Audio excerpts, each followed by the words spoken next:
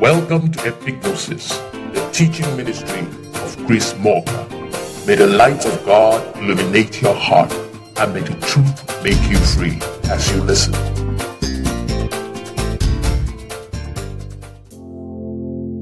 We have finally come to the last episode of the longest series we have run so far at Epignosis. We may have longer ones in future, but for now, this is the longest. Now let us take a quick look at the whole thing in a nutshell. We started by looking at the history of weapons as they developed alongside human history, ending with the fact that though weapons are generally used, certain weapons are better understood and used by those who developed them. We then brought that fact down to Christian prayer culture, where some borrow weapons developed to destroy for their own advantage. We, however, saw that the purpose of Christianity is not destruction, but is to give life and reconciliation. This then means that everyone who deploys destructive weapons is working at odds with the purpose of Christ. We also saw that Christians have their own weapons used to fight the kind of battles that give us victory in our purpose, which is the battle to protect and maintain the mind for the purpose of knowing God. This means that the Christian battle is in the mind. To execute this warfare, we have dedicated weapons serving as armor to withstand the attacks that may ensue in life. So we are basically a defensive force, not offensive soldiers. This means those who go on attack do so outside Christian mandate and may be liable for whatever may happen to them in the process.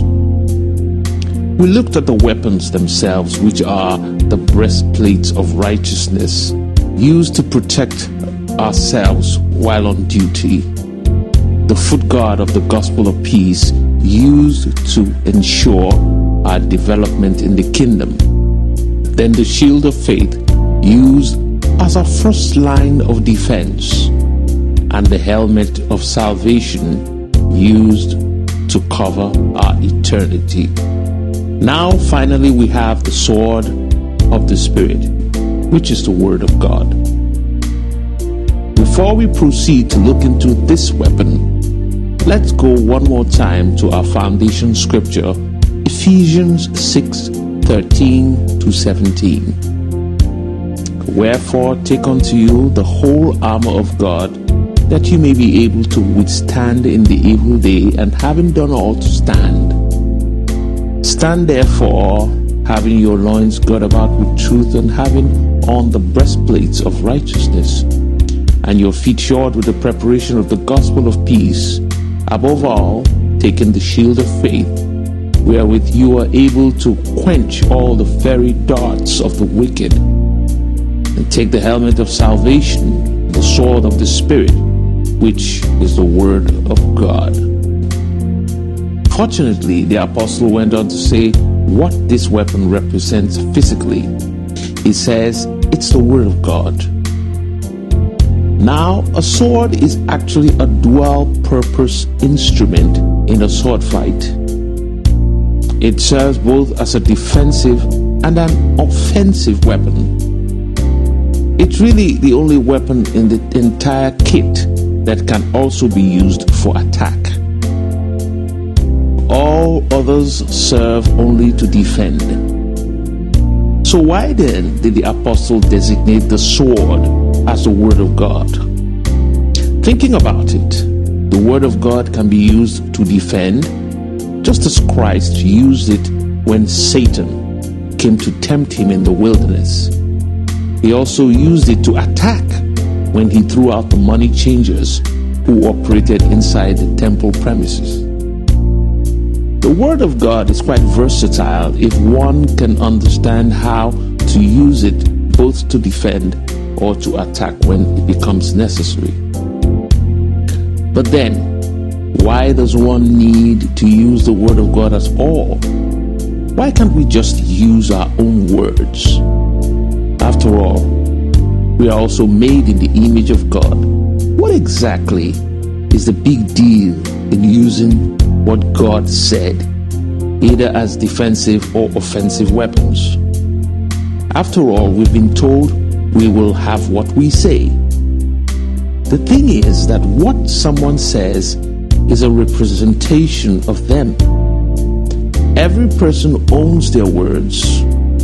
Sometimes when you want something to carry some extra weight in a situation, you can quote someone who is more influential than yourself. Now, when you say the actual words, they may not mean very much to the person you are talking to until you say whose words they are. Then suddenly, the same set of words which meant nothing suddenly becomes weighty just because of whose words they are. So anytime you quote someone, you literally bring that person into that situation.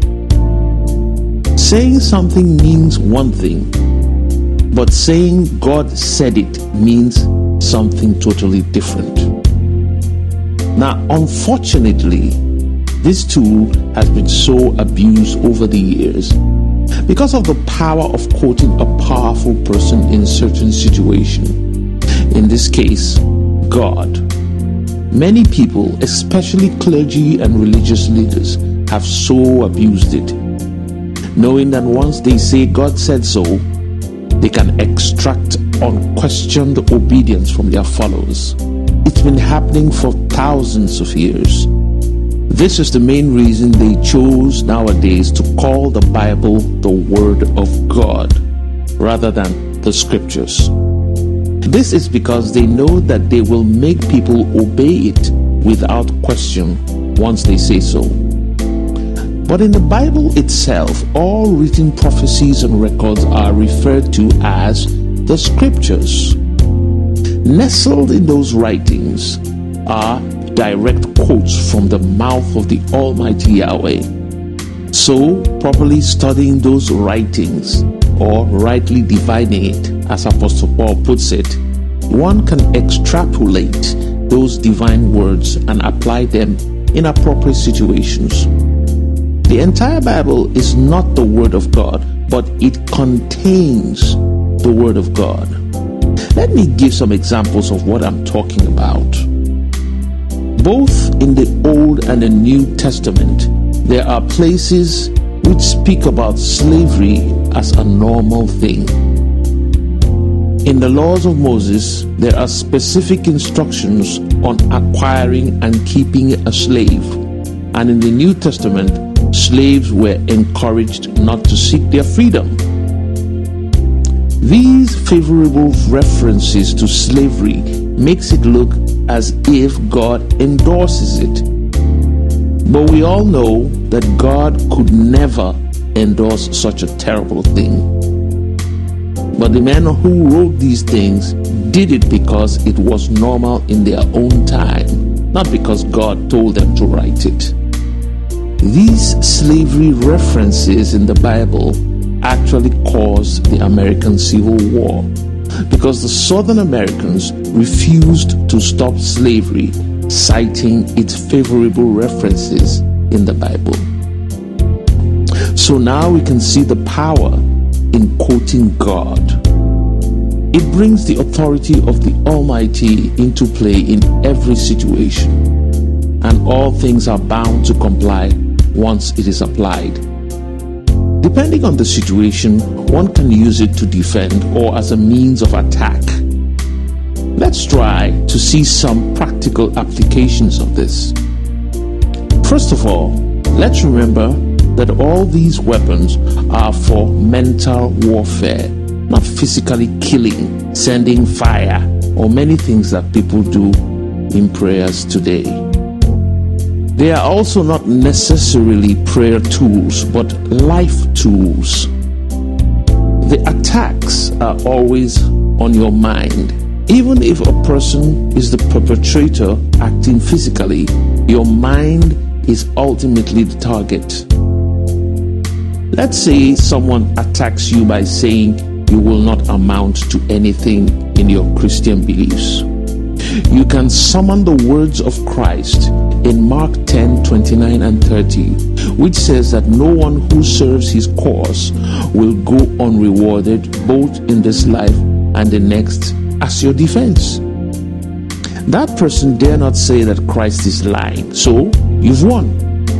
If you go and quote someone the person doesn't regard, then the battle continues. Remember once again that this is about your own mind, not the attacker's mind.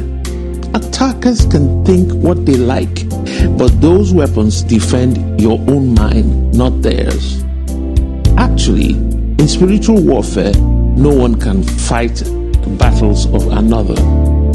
We must all fight our own battles. By quoting that scripture, you insulate your mind from being harassed by their words. What I have just explained applies to all the weapons detailed in this series. It's all about the defense of your own mind, not another person's. However, you can use the word of God offensively to try to change another person's mind for their own good. Just as I'm doing in this podcast, I'm right now engaged in a battle for the mind of my listeners. But the listener must take what I'm saying and use it to fight their own battle, or else it will amount to nothing for them. So this is it. The battle for the collective mind of humanity has been raging for millennia. No one is exempt from this fight. You are in it whether you are aware of it, like it, or not. Most times we imagine spiritual warfare to be like physical altercations, but that's an erroneous line of thought. It's a battle of the mind. These weapons we have lined up: the breastplates of righteousness, the foot guard of the gospel of peace, the shield of faith, the helmet of salvation, and the sword of the Spirit are all held and operated in the mind for its defense and well-being. Remember that the weapons of our warfare are not carnal or physical, but mighty through God for throwing away strongholds, which are strong-held traditions and lines of thought, which constitute a mental barrier to the full knowledge of God. Let us endeavor to retain a consciousness of these weapons at all times, and we will surely live and maintain a victorious time in this life. In Jesus' mighty name, amen. Thank you so much for listening, and God bless you.